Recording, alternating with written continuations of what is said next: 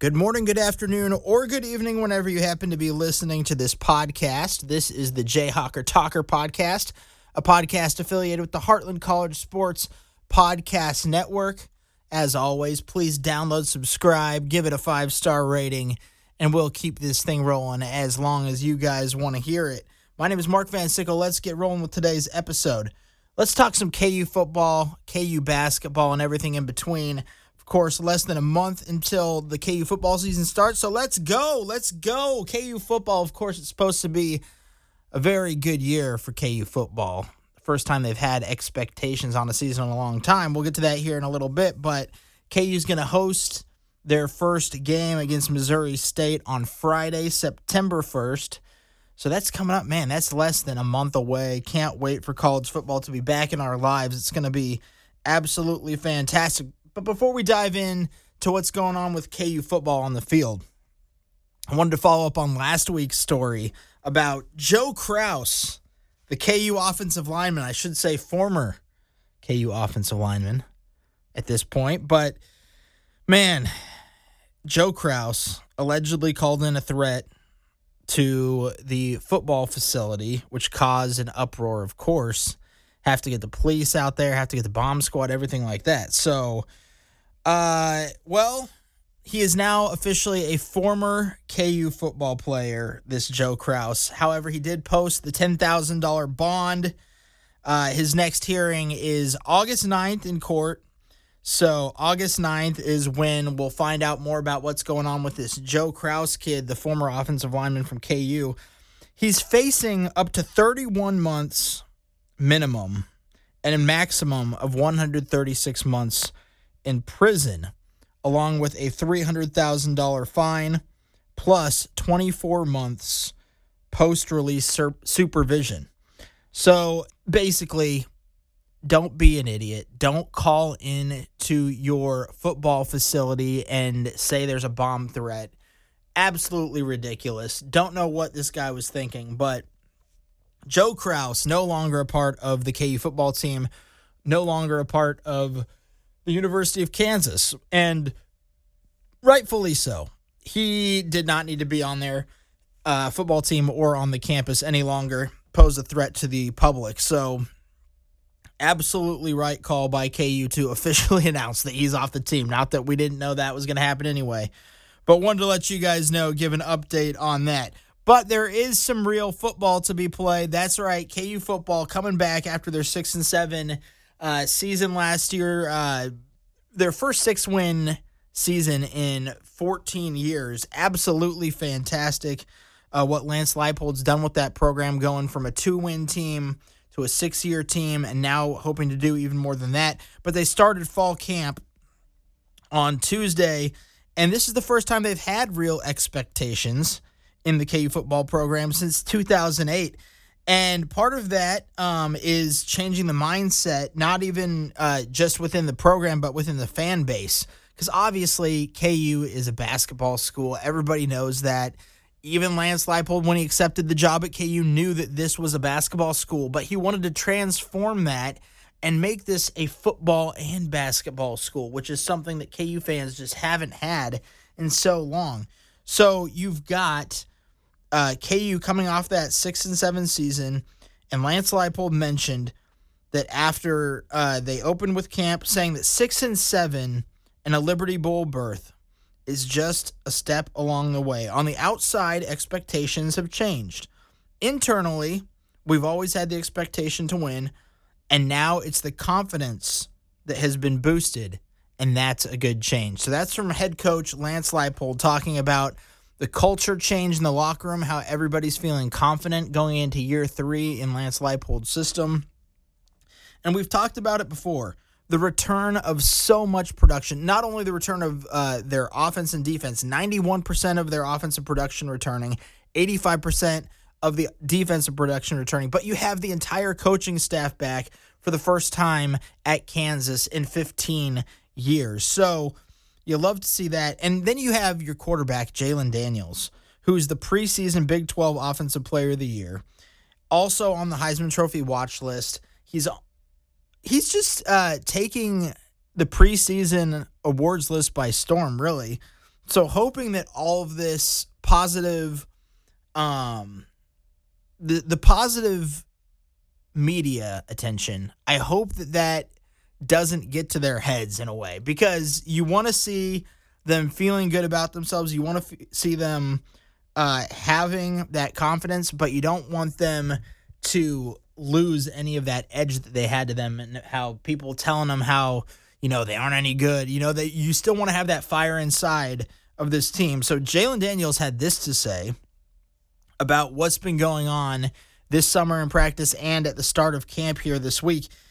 He said, the energy around the field has been incredible. The attention to detail at practices are at an even higher level this year already. So Jalen Daniels excited about what he's seeing on the field with the energy of the team and the way that they're clicking on all cylinders already early before the season even started in practice. So that's a good thing to see, especially when it comes to the football team and how they can get better going into year 3 of Lance Leipold. I'm excited about the season.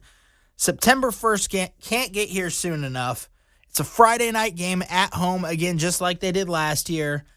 Can't wait to see what KU football does, and I'm going to be putting an over on the 6 wins this year. Of course, before the season starts, I want to do my rundown of who I think they're going to, or what their record's going to be, kind of go through their schedule and make my predictions. Going to do that here in just a couple of weeks. But right now, I'm just going to say it. You guys know it. I'm picking them to win week 1 against Missouri State. No doubt about that. All right, so let's get to some KU basketball. I know you guys love you some KU basketball, and there's always something going on with KU basketball, including another way too early top 10 list that came out. Actually, as a preseason, ESPN puts out their way too early top 25 rankings. So this is what this is from ESPN, and it looks like this is Jeff Borzello from ESPN, staff writer at ESPN, on their way too early top 25 rankings. A lot of shifting has been going on over there at ESPN, so I assume that they're still going to have some of their big-name college basketball guys, but anyway, this is Jeff Borzello, who has Kansas number 1 in college basketball heading into 2023-2024 season. They've got KU number 1, Duke number 2, Purdue number 3, Michigan State number 4, UConn number 5, Houston number 6. Houston, of course, a new team in the Big 12 this year. You've got Gonzaga, number 7, Tennessee, number 8, FAU. The Owls came out of nowhere last year in March Madness to get all the way to the Final Four. You've got them at number 9, Marquette at number 10. Some of those teams KU is going to be playing in the Maui Invitational. Wrote an article about that over there at heartlandcollegesports.com if you want to check that out. But KU, number 1 on the way to early top 25 rankings for August. So this is what we got from Jeff Borzello, ESPN staff writer. Kansas basketball jumped to the top spot in the rankings after the return of Kevin McCullough Jr., while the incoming players, most notably Hunter Dickinson, are getting most of the attention so far this offseason. The returning trio of DeJuan Harris Jr., Kevin McCullough Jr., and KJ Adams Jr. is what makes the Jayhawks a national championship contender. Harris is one of the elite pass-first point guards in the country and a terrific defender. McCullough is versatile and really defends. Adams' role will change next to Dickinson, but he was one of the breakout stars last season and should take an even bigger step coming up into this season. So that's good stuff there by Jeff Borzello. Jeff Borzello, I think, missed out on what Bill Self had to say just a couple of days ago, which is Kevin McCullough Jr.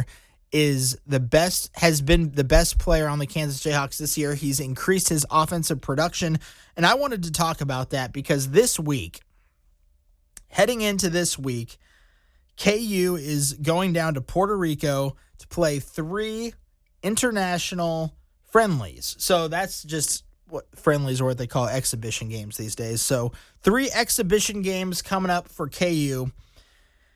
And I've highlighted 5 things that we can look out for on this trip to Puerto Rico to see what we can see if we can take anything away from Puerto Rico that might look forward to this season for KU to see if that will translate into what Bill Self's going to do for KU as they head into the regular season coming up at the end of October, early November.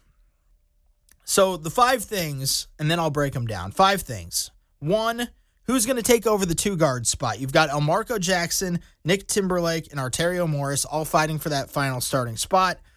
Going to see what they do about that here in Puerto Rico. Also, can Hunter Dickinson be a leader in year 1 with the Kansas Jayhawks? Number 3, Kevin McCullough Jr.'s improvement. How can that help this team get to an even higher level? 4, KJ Adams, what is his new role going to look like? Briefly talked about that in that quote there from Jeff Borzello from ESPN.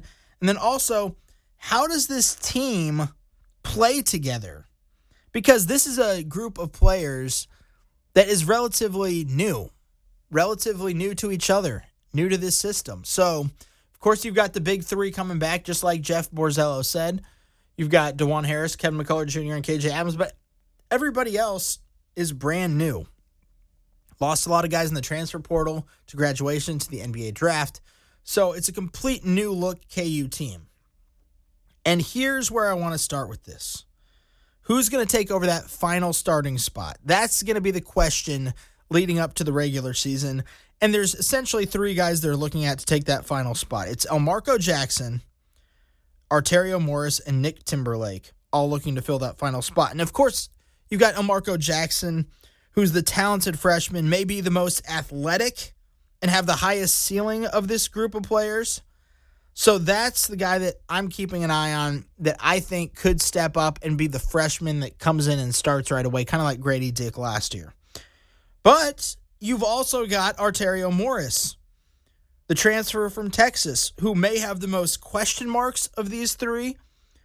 However, he's a very talented point guard who could have started for Texas, and he's coming to Kansas wanting to play a role right away. So I'm not going to take anything away from Morris. I think he has a chance to make the starting lineup, although this year, in his first year at KU, I think he might be the first guy off the bench. We'll see what happens. Then you've got Nick Timberlake. He's the most experienced. He is a 5th-year senior transferring in from Towson. So that could be Bill Self's pick to be the 5th starter, because that sometimes when you see Bill Self, he likes the guys that have experience, and Nick Timberlake from Towson has the most experience. And he could be the guy who Bill Self trusts the most at the start of the season. So it'll be interesting to see what they look like here in Puerto Rico this week as they're trying to sift through how the lineup's going to look, how the rotation's going to look. And I know it's just 3 exhibition games, but looking into it, this could be the start of what we could see going into the season.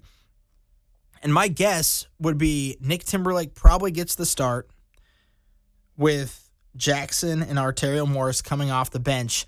But I think by either the start of the season or maybe mid-season, I could see Elmarko Jackson making his mark on the Jayhawk program and taking over as a starter. We'll see how it looks in Puerto Rico this week, and I'll get back to you next week on the Jayhawker Talker podcast, let you guys know what we saw there. Also, let's see what Hunter Dickinson can do as a leader in year 1, because everybody sees the talent from Hunter Dickinson and what he brings to the table. A guy who averaged 18 points and 8 rebounds last year at Michigan, only seems to be getting better and better on the court as time passes by.